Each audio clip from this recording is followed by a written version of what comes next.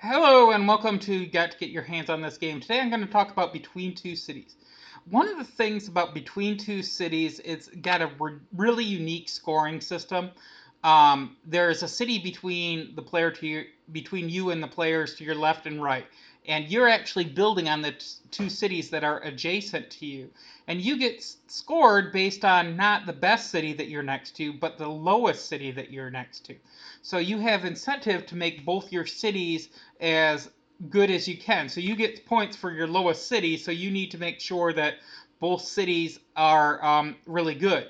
It's a tile laying game where you get different parts and you're building different districts, and each district wants you to have something different, and you have a bunch of competing things, but each thing scores in different ways, and the specifics of it are really based on how exactly that you lay them out.